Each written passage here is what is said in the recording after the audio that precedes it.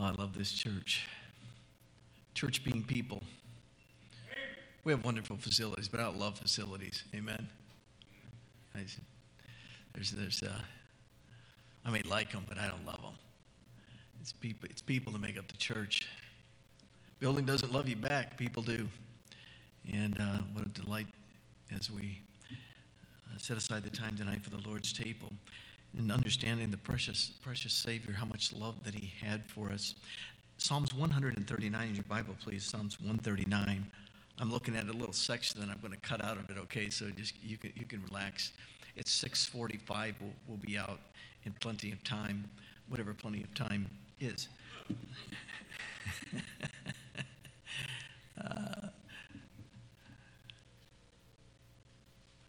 Psalms 139 is such a wonderful passage of Scripture. I just delighted in the preparation of it. I don't know if I can express to you my excitement about who and what God is and how much he loves us, but you can see it in the pages of this chapter. Lord, bless now the message to thy honor and glory. Father, you alone are worthy, and we delight in that. Father, we know who we are, and that God would love us so much to send his Son, that God would love us so much that he would keep track of every thought, every motive, everything we do. God, you love us so much. No one ever cared for me like Jesus. Bless now this message. May we feel the love of God in the detail of our life. Every detail, God, is in it. Thank you for it. In Jesus' name, amen. This last week, we had our 44th wedding anniversary. I know that's hard to believe. I look about 44, so it's hard to believe that I would be. I heard that sneer over there. And so we know each other pretty well, right? 44 years. We know pretty much the details of each other. We know the schedule. We have a pretty good idea of each other after this long of time. How long have you been married, Don? You don't know. It's that's how old he is. He doesn't know. Do you know where you're at right now? You'll think about it. You can tell me later. But it's probably more than 44 because he's so much older than me. Look at Psalm 139. The context of this scripture. We know each other, but compared to God, here's what God knows. Verse number 1 of chapter 139 of Psalms. O Lord, thou hast searched me and known me. When God says that, it's not partial, it's complete. Thou knowest my down sitting and mine uprising. You stood up a few minutes ago and we sang a song. God noticed it. And then when you sat down, he noticed it. You say, well, Pastor, that's an awfully minor detail of life that I stood up to sing a song or made a prayer, and then I sat down. God noticed it. Every word of this Bible is true. God noticed it. That's how interested he is in you. He noticed that you got up. Thou noticed my down sitting and my uprising. Thou understandest my thought afar off. Verse number 2. You know what I think that means, Chris? The thought that's not even entered your head yet. Now, there's not that many of them anyway, but the ones that are afar off, God knows what's coming into your head before it ever gets there. Isn't that amazing? You want to know somebody that knows you inside out, backwards and forwards, and in the future, and knows what you're going to think before you even think it. He knows your thoughts, and he knows it before you ever think it, before it's ever there. When it's afar off, I don't know how far off it is.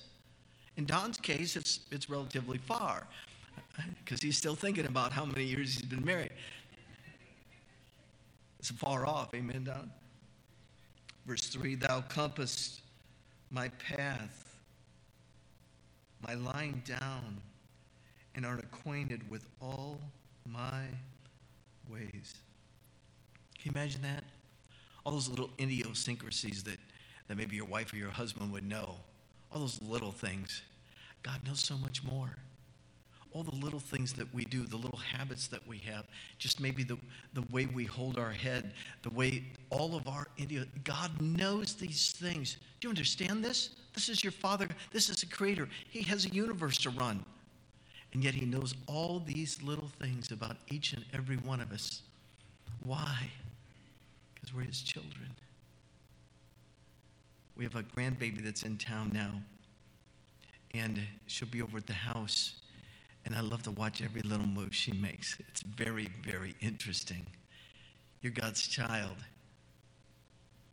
You're his child. And so he's so interested. Oh, look at Dan, the way he crosses his leg there, and he's got his arm around his wife, and he just blinked, and now he's nervous. God knows all of that. The sweat, all of it, Dan. Pastor Nelson, he knows what's going on right now. That thought that you just had that the pastor should not talk about me in the service, he knows that too. Got any other thoughts? God knows they're afar off, right? What a God. Verse 4, for there's not a word in my tongue, but lo, O Lord, thou knowest it altogether. Thou hast beset me behind and before, and laid thine hand upon me. He's in front of you, he's behind you, and he's got his hand on you. He can't get any closer. He's got you covered in the front, he's got you covered in the back, and he's got his hand on you. That's who our God is. That's where he's at right now. He's that much aware of everything right now. The thoughts you're thinking right now, all of it, God knows. And he saw it coming. And he knows how you're going to react to everything in life because you're his child. He's your Father. Verse number 6, this is an amazing verse. Such knowledge is too wonderful for me. It is high. I cannot attain unto it. I would love to tell you what I think of Jesus, as I found in him a friend so strong too. I would tell you how he changed my life completely. He did something that no other friend could do. What's the next phrase? No one ever cared for me like Jesus. You have a God in heaven that knows everything about you. You're his child, his creation. His abilities are unlimited. He knows all. Everything that's going on in your life that is troubling your mind right now, God is aware of the thoughts that are coming to your mind of perhaps things that are going on in your life that are taking you away even from the service. God knows. And he's concerned about those needs in your life. He says, it's too wonderful for me. It's high. I cannot attain it. Verse 7, whither shall I go from thy spirit, or whither shall I flee from thy presence? If I ascend up into heaven, thou art there. If I make my bed in hell, behold, thou art there. If I take the wings of the morning and dwell in the uttermost parts of the sea, even there shall thy hand lead me, and thy right hand shall hold me. You understand, when you're spiritually on top, he's there. When you hit the bottom and you think he doesn't even know where you're at, you're so far away from him, God says, I am there with you. If you go, it says even here, into the depths of hell, he says, if I make my bed in hell, behold, thou art there.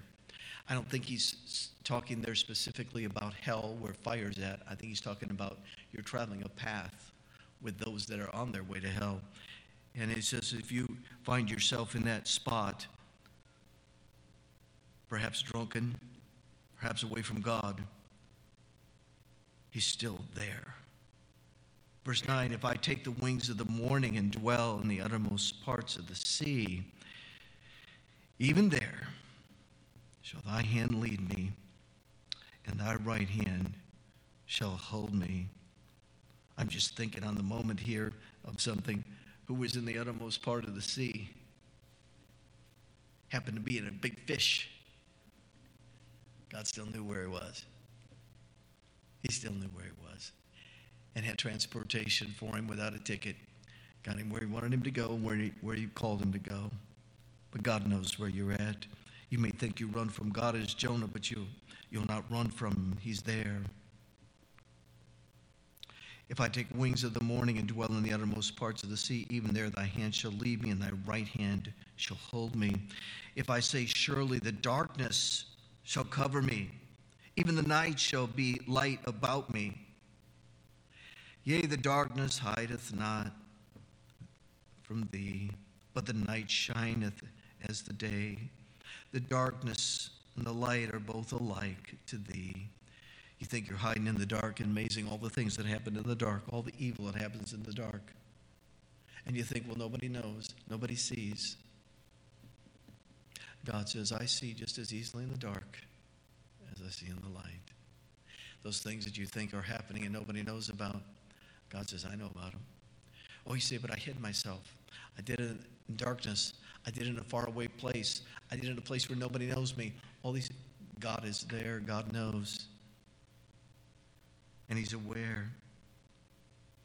For thou, verse 13, for thou possessed my reins. Thou hast covered me in my mother's womb. I will praise thee, for I am fearfully and wonderfully made. Marvelous are thy works, and that my soul knoweth right well. My substance was not hid from thee when I was made in secret, and curiously wrought in the lowest parts of the earth. Notice that? My substance was not hid from thee when I was made in secret.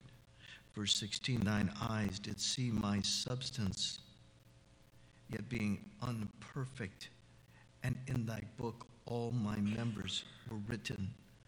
Did you catch that? In thy book all my members were written.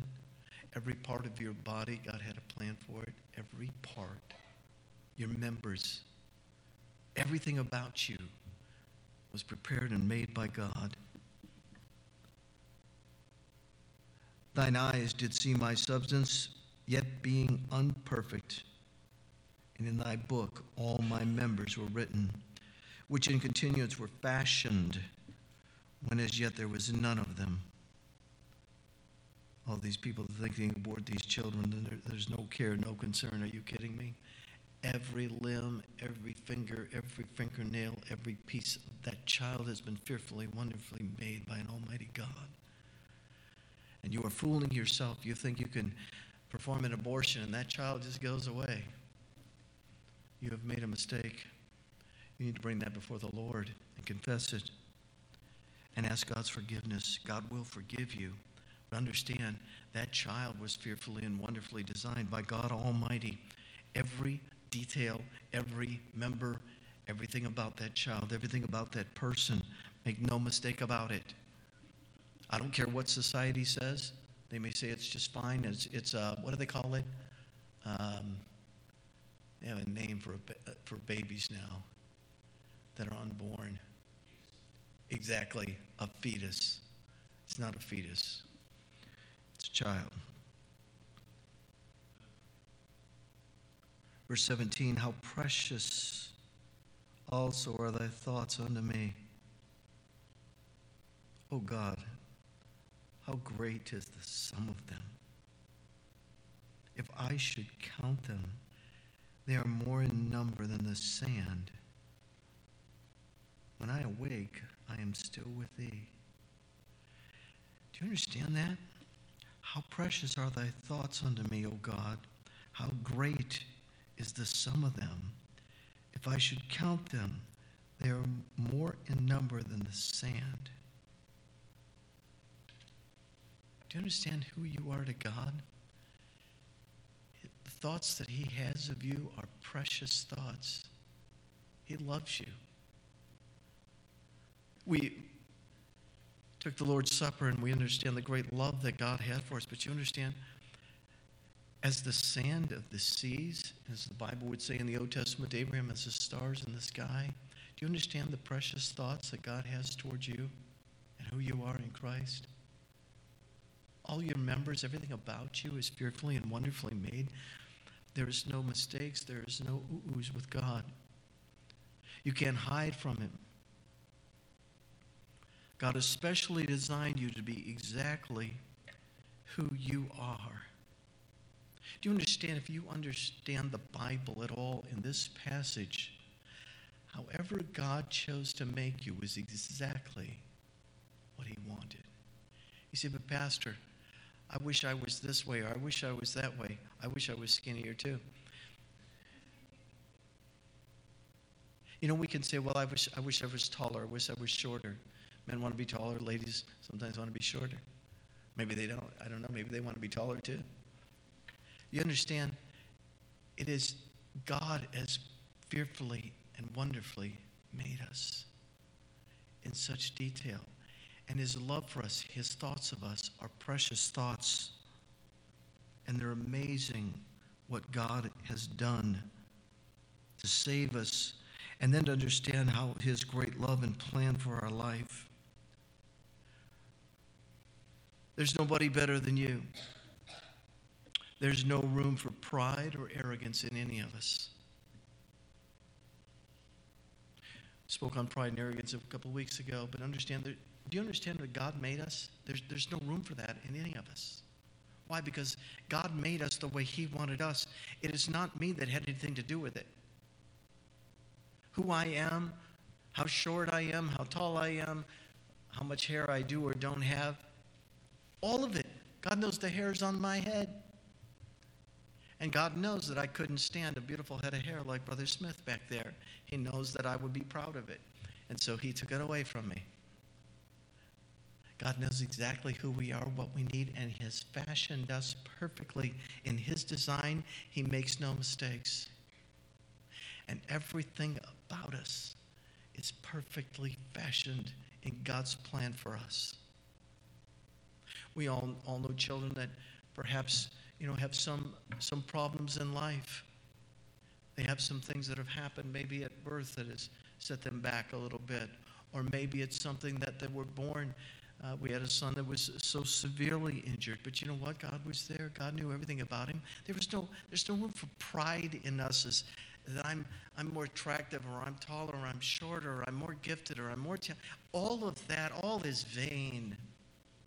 It's all vanity. God made us. And I don't care who you are tonight. God made you exactly the way he wanted you for his will and his way. And he dearly loves you, and he knows everything about you. Don't ever be ashamed of who you are as God made you. We may be ashamed of the sins that we do. We may be ashamed of the life we're living. But we do not have to be ashamed of the way God made us, because he made us exactly the way he wanted us. It's exactly God's plan, and we all can take delight and know that God sees us, loves us, made us, and we're special to him.